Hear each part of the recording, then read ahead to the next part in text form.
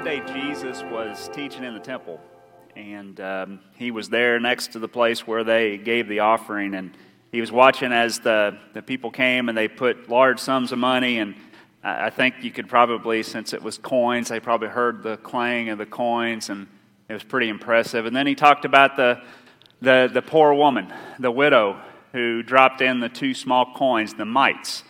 We call them the widow's mites today. They found a bunch of them in excavations at the Temple Mount. We call them that for her honor. But Jesus explained to his disciples how that she had given more because she gave out of her poverty. She gave everything that she had, while the other folks gave out of their surplus. And so Jesus calls us for that type of sacrifice. But at that time, Jesus noticed that the disciples, they were in awe of this building, of this temple. I mean, you got to understand this first century temple. It was huge. It was gilded. It was covered in gold. There were jewels on the wall. There were probably piles of treasure as people brought their offerings to God. And so the disciples, they were really impressed by this. And that's when Jesus told them, he was a prediction of the future. He said there won't be one stone left on top of another. I bet that was hard for them to understand with the opulence and the size of this building. So no doubt it shocked them when Jesus told them that it would be destroyed. And it was in 70 A.D. The Romans tore it all down. But then the disciples asked him, they said, how will we know when this is coming? And so we find Jesus' answer in Luke chapter 21 when he said this, "Don't let anyone mislead you, for many will come in my name, claiming I am the Messiah, and saying the time has come, but don't believe them. And when you hear of wars and insurrections, don't panic. Yes, these things must take place first, but the end won't follow immediately." Then he added, "Nation will go to war against nation, and kingdom against kingdom. There's going to be great earthquakes, and there's going to be famines and plagues throughout the lands, and there'll be terrifying things and great miraculous things from heaven, signs from heaven. But before this occurs, there will be a time of great persecution. You will be dragged in front of kings. You will be dragged in front of governors because you are my followers, because of me. But this will be the opportunity for you to tell them about me. This will be an opportunity to tell them about Jesus. So don't worry in advance about how you're going to answer. Don't worry in advance about the words, because I'm going to give them to you, and I'll give you such wisdoms that your opponents won't be able to argue with you. Even those closest to you, your parents, your brothers, your relatives, your friends, they're going to hate you because of me. They're going to betray you. They will kill some of you. And everyone will hate you because you are my followers, but not one hair of your head will perish. By standing firm, you will win your souls." Jesus was telling his disciples that persecution is just going to be a matter of fact. It's going to happen. You know, I always try to define what words mean if I'm preaching about. I'm preaching about persecution, so I looked it up. And you know, Webster's definition is basically to pursue in a manner to injure, to grieve, or to afflict. But it also says to harass. And so that's the definition of persecution. And the prevailing opinion about persecution in our world today is torture or imprisonment or execution. Kind of like when the ISIS guys were kidnapping people and cutting their heads off. That's kind of what we see when we think about persecution. And a lot of people believe that if it doesn't arise to that, then it's not really persecution at all. Folks, Christians have been persecuted since the beginning of the church. It started with the scourge and the crucifixion of Jesus. A guy named Saul, who would become Paul, persecuted early Christians. He held the coats of the Pharisees and the Sadducees as they stoned Stephen to death. He was riding on his way to Damascus in pursuit of Christians when Jesus knocked him off his horse. Paul was persecuting Christians. He persecuted Christians in Jerusalem, and they started to flee. They left. That's why he was chasing them to Damascus. It's kind of funny, when they left, they took the gospel with them. And that's how the growth of the first church expanded, was through persecution. It first started with the Jews persecuting Christians, then the Romans. Persecution's been around for a long time. The apostles were persecuted severely. Christians were fed to the lions by Tiberius. They were burned alive by Nero. Persecution has persisted. History records that Christians have been persecuted by the state, by religious organizations, by secular organizations, and sometimes at the hands of other Christians because of differing beliefs. It's been a reality since the beginning of time. And contrary to popular opinion, I believe it exists in our world today, in our current time. Governments around the world are persecuting Christians in modern times. There's no doubt about that. I read a story about a pastor by the name of Wang Yi, and he was pastor of the Early Rain Covenant Church in the city of Chengdu in the Sichuan province of China. And he was an illegal church. In China, you have to register as a church, and then you have to submit to the regulations of the state. For example, Christian churches can't display crosses. And so Wang Yi refused to register his church, and he was an open critic of state leader Xi Jinping. And so Wang Yi and his wife and all of his leaders were rounded up in a midnight raid one night, and as a part of a crackdown on illegal churches. His property was seized. All of his possessions were taken by the state, and he was sentenced to 9 years in prison for inciting riots against the state and for illegal business practices. None of that was ever explained. He stated that he will, even though he denies his charges, he will serve out his time, and he sees it as an opportunity to tell people about Jesus. So persecution does exist. Jesus warned his followers that we be dragged before governors and we be dragged before leaders. In our day, that means maybe being taken to court where we are. And so persecution is real. A lot of people argue that we don't have persecution at the hands of our government, that we're not suffering from that in our country. And I would tend to beg to differ on that. You know, there were, you guys probably remember me talking about it and you've heard about it, there was fairness legislation that proliferated. It traveled throughout the states, through cities and local municipalities, and this legislation portended to extend the Civil Rights Act of the 1960s to the LGBTQ community, which in of itself is not a bad thing, but if you really read and paid attention to the documents, it was less about extending rights to that community and more about stripping rights from conservative Christians. That's why I led an effort when it came to our community to make sure that exemptions for religious freedom were included in the ordinances. In our city of Midway, it was ceremoniously removed. The exemption was. They celebrated taking it out. Luckily, in the city of Versailles and in Woodford County, it was included, which helps to make sure that you are free, not just to believe what you believe, but to live it out. There was ordinances that lacked these exemptions have been tested in our state. There was a man by the name of Blaine Adamson who owned a printer. And the Gay and Lesbian Services Organization approached him about printing T-shirts to promote a gay pride festival. And so Blaine was a Christian. He had stated that his business was to be run by Christian principles. He declined to print the T-shirts because of his sincerely held religious beliefs. He went as far as to negotiate contracts with more than one printer to make sure that this organization could get their shirts printed at the same cost that he would have charged. It didn't help. The Gay and Lesbian Service Organization actually filed a complaint with the Lexington Human Rights Commission, and they quickly ruled against Mr. Adamson.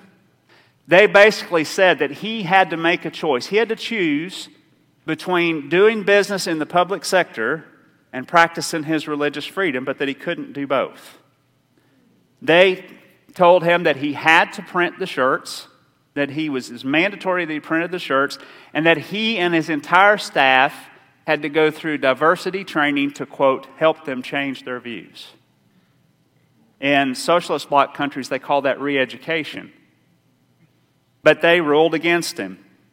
He appealed the order, and even though that this predated, the Religious Freedom Act, the Religious Freedom Restoration Act of Kentucky, 2 courts ruled in favor of Adamson. The latter, the highest court that ruled, basically stated that the Human Rights Commission's mandate to print the shirts was tantamount to the government compelling speech, which is a direct violation of the First Amendment.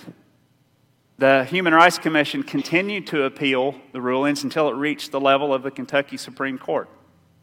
The Supreme Court in 2019 ruled in favor of Blaine Adamson, but not for the reasons that would set a precedent that what happened here was a violation of religious freedom. See, they said that the Gay and Lesbian Service Organization could not file a complaint with the Human Rights Commission because they were an organization, only individuals were protected by the Human Rights Commission. So it was a victory for Mr. Adamson, but as far as a precedent for religious freedom, it kind of ended at a draw. And you guys have probably heard, no doubt, of the name Kim Davis. Kim Davis is the county clerk of Round County. She was the county clerk of Round County. I knew her. I grew up in Round County, and her mother was the county clerk for probably more than a decade, and then she won the seat. It's an elected position. Kim was originally married to the best friend of my older brother. But she made international news when, after the Supreme Court ruled in favor of gay marriage, same-sex unions, she made news because she refused to issue a marriage license for a same-sex union. Now, what the press said is that she was against gay marriage, but that is not her reasoning. Her reasoning was she had to sign those marriage licenses, and her name was printed on the marriage license. See, Kim in 2010 converted to Christianity and became an apostolic Christian. And so she felt that signing this license, having this license with her name on it, would be the same as affirming something that she believed was against her sincerely held religious beliefs. And so that's why she refused to do it. Then Governor Steve Beshear had an opportunity to accommodate her. The state law, and it's still the state law, she's a state employee. County clerks are state employees. And so as a state employee, the government is supposed to accommodate someone with their religious beliefs as long as it doesn't create an undue burden on the government of the taxpayers. Governor Beshear refused to intervene in any way. And a same-sex couple sued Kim Davis, and she was taken before a federal court judge in a neighboring county. He summarily dismissed her claims to religious freedom and ordered her to issue the licenses. He gave her 10 days to comply. When she came back before the same judge, she still refused based on the same grounds. He held her in contempt of court, and she was led away by federal marshals and lodged in a local jail. She was arrested, in my opinion, because of her religious beliefs. 5 days later, she was released when she promised that she would not interfere with her deputies issuing the licenses. To this day, the reports claim that she was doing this in protest of gay marriage. That's not true. She was doing it because she didn't want to affirm a same-sex union by signing the document. And in December of 2015, I know this guy's not popular in a lot of realms, but then Governor Matt Bevin issued an executive order with one signature that took the names of all of the county clerks off of all of the forms in the state of Kentucky. In my opinion, Governor Beshear could have done that and could have accommodated her without all of this mess, without all of this debacle. It wasn't over for Kim Davis. She was mocked mercilessly in our culture, including a nasty skit on Saturday Night Live that made fun of her appearance. I have personal friends that mocked her and made fun of her because of her uncut hair and because of her long skirts that she wore as a part of her apostolic faith. Does that not sound like persecution to you. I believe personally that she was persecuted. She lost her re-election bid in the next election, and members of the Hollywood elite actually supported the opposing candidates. And so she paid a pretty big price for standing based on her religious beliefs. Those laws were first pursued at the local level, the ones that Adamson and Davis, I believe, fell prey to. And it's because the efforts to pass them on the state and the federal levels didn't work for a long time. Then the Supreme Court affirmed same-sex marriage. Now Congress is actually taking up what's called the Equality Act, which kind of takes these ordinances on a federal level and puts them on steroids. And there's a lot in there, folks. You really ought to read this. There's a lot in there that I think really does strip, especially conservative Christians, of their rights just to live out our faith. I think you need to pay attention to that. It passed in the House of Representatives, but has so far failed to pass in the Senate. But I don't think we've heard the last of it. I think that you'd have to be tone deaf or in outright denial to say that Christians aren't being persecuted in our own time today.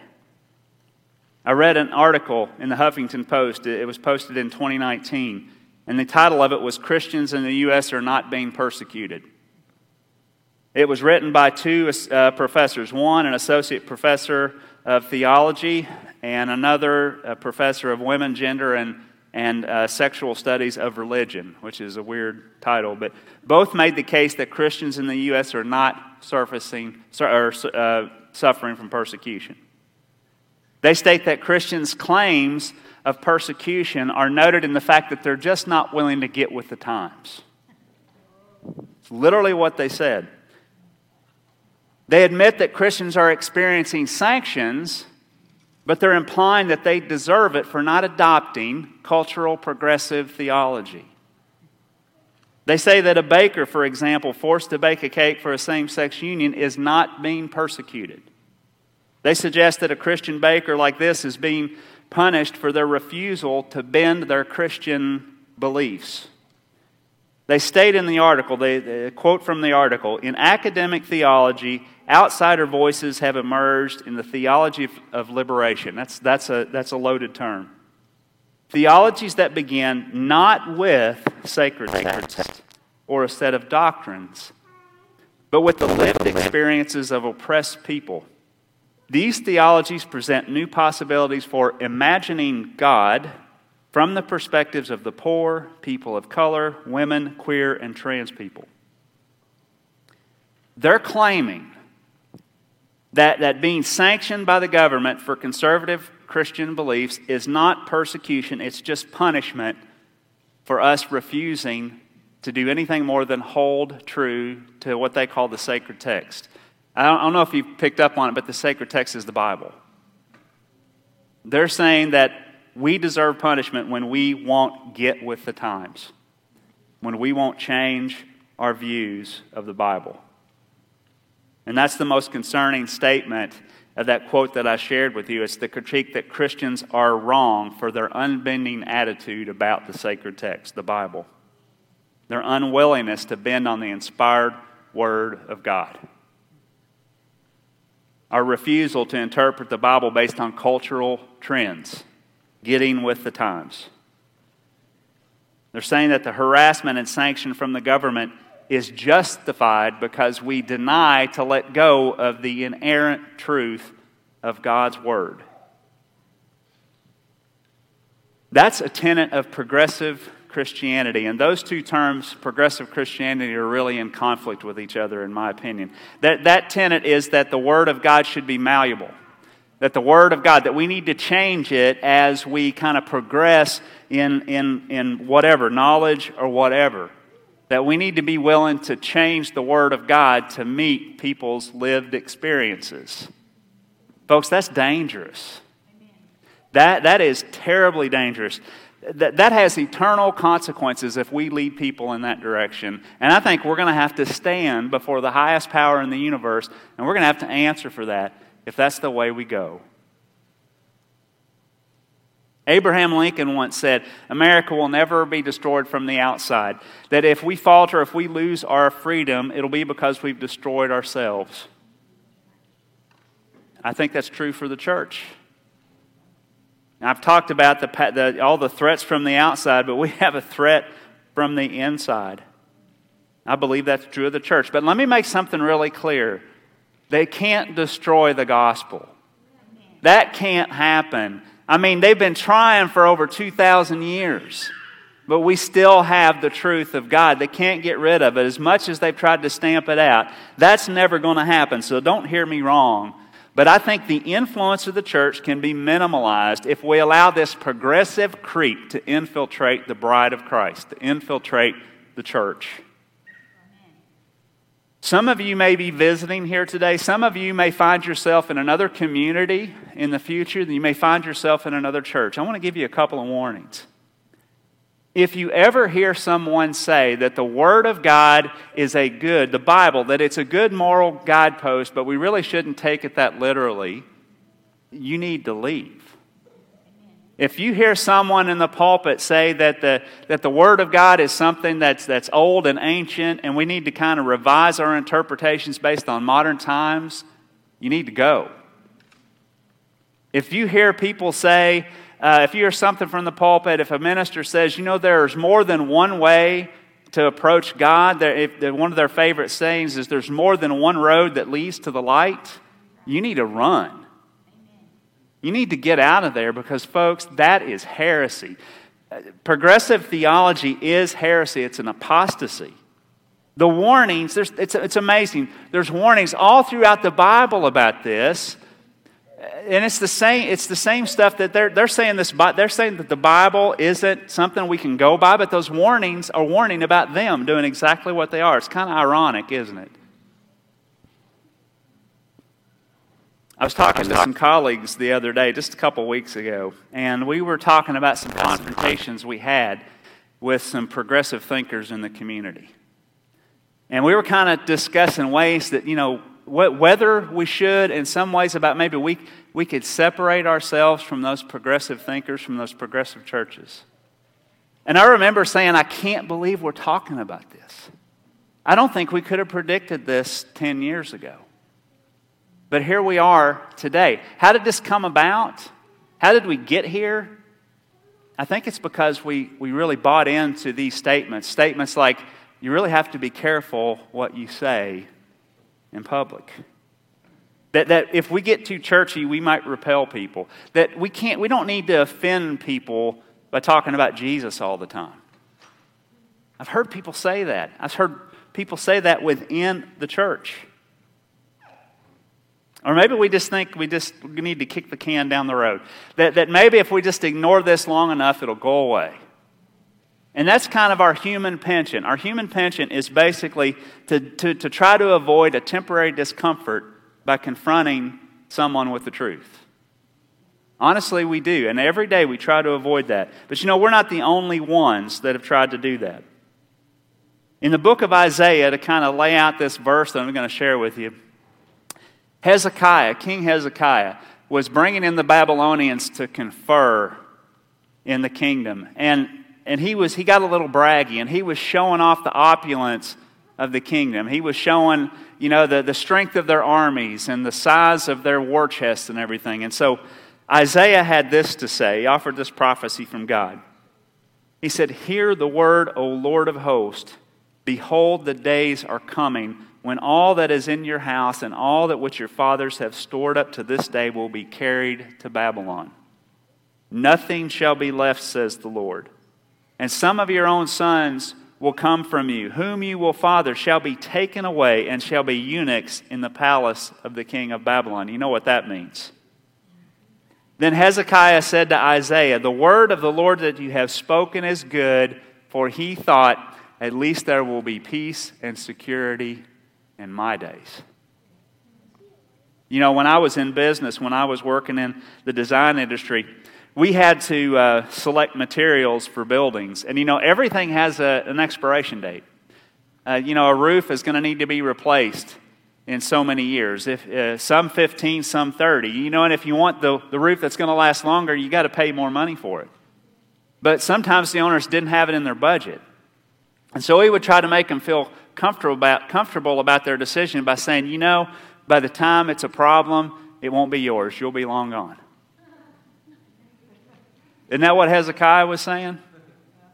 It wasn't going to be my problem, Hezekiah was saying. He was saying it was going to be my grandchildren's problem.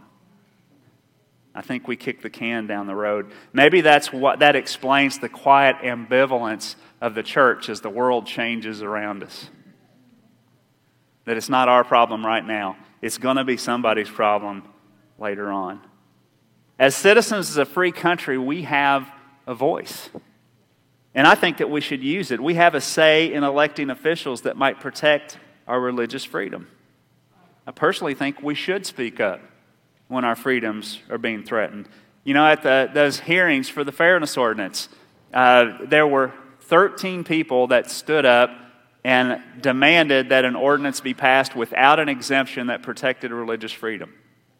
But then 13 ministers and lay leaders stood up beside them and demanded that it be added, that we would accept it if it included these exemptions. And there was a city council member, and I'm not going to name them to embarrass them, but they were vehemently opposed to a religious exemption. But you know what? If those 13 leaders, those 13 ministers, had not stood up, it would have been taken out. It would have. And then your freedoms here in our own community, whether you knew it or not, would have been affected, could have been in jeopardy. We can have an effect on policy within our areas of influence. And like I said, I think we should. But only if it's related to God's purpose. Not for our own selfish reasons or to satisfy our own worldview. It's necessary and it's justified only if it involves our ability to answer Christ's commission on our lives. You know, we're going to be persecuted. We're being persecuted now, and sometimes we're shocked when it happens. I think because we felt immune to it in the past. But it's happening today. But Jesus' words, they were a promise, not a prediction. Persecution is here. Some agree that we're being persecuted, and they claim that, well, yes, we're being persecuted, but we just need to turn the other cheek. And there's truth to that, but that's an incomplete statement. Just to say it's not exactly what Jesus had in mind when he said turn the other cheek. Jesus warned us about the persecution when he said we'll be dragged in before governors and before kings. We'll be dragged before church leaders. We'll be dragged before secular leaders. Did he tell us that we needed to blow up and riot and we need to burn stuff down? No, he didn't tell us to do that. Did he say we needed to go hide in a corner and cower? He didn't say that either. Did he say we need to be careful not to offend anyone with his name? He didn't say that either. He said we need to celebrate our persecution as an opportunity to preach the gospel. He said, but this will be your opportunity to tell them about me. The last time I stood before that city council, I'm going to tell you, I let the Lord guide me. The room was half full of some very lost people. And I got up and I told them about Jesus. I got up and told them what I believed. I told them that Jesus offered salvation to them if they would accept it. I told them that I loved them because Jesus loved me first. I got up and I proclaimed the Word of God in a public setting. The very next day I was scolded by a progressive minister here in the town saying that I espoused theology in a public meeting and that there was no place for that. And you know what he was saying is there was no place for my theology. He was saying there was no place to talk about, that's no place to talk about Jesus. And I told him respectfully how terribly wrong that I thought he was. The public square is exactly where we need to share the word of Christ. I'm going to be honest with you guys. This is kind of a personal thing, but I'm tired of being told what to say in public. I'm tired of being told to avoid calling God's word the truth. And I'm sick and tired of being told by people that I can't offend people by talking about Jesus. Are there going to be consequences for doing that? Yeah. That's what Jesus said. Maybe we're exiled from our community. I don't know. Maybe we're thrown in prison at some point in our lives, but that's a stand we're going to have to take. One that really isn't optional if you claim to abide in Christ, if you claim to walk with Him. We have to stand up for the gospel. When they come for us, we need to take the opportunity to tell them about Jesus. Jesus said, by standing firm, you will win your souls. Yep, there's going to be sanctions. You may be punished. You know, some people actually lose their jobs over the gospel in our times today. At some point, our lives might be in jeopardy. It could happen. Well, I'll end all that by sharing with you what Jesus said our reward for our boldness in Him would be. He said, if you try to hang on to your life, you'll lose it. But if you give up your life for my sake and for the sake of the good news, you'll save it. And what do you benefit if you gain the whole world, but you lose your own soul? And I think that's what's at stake.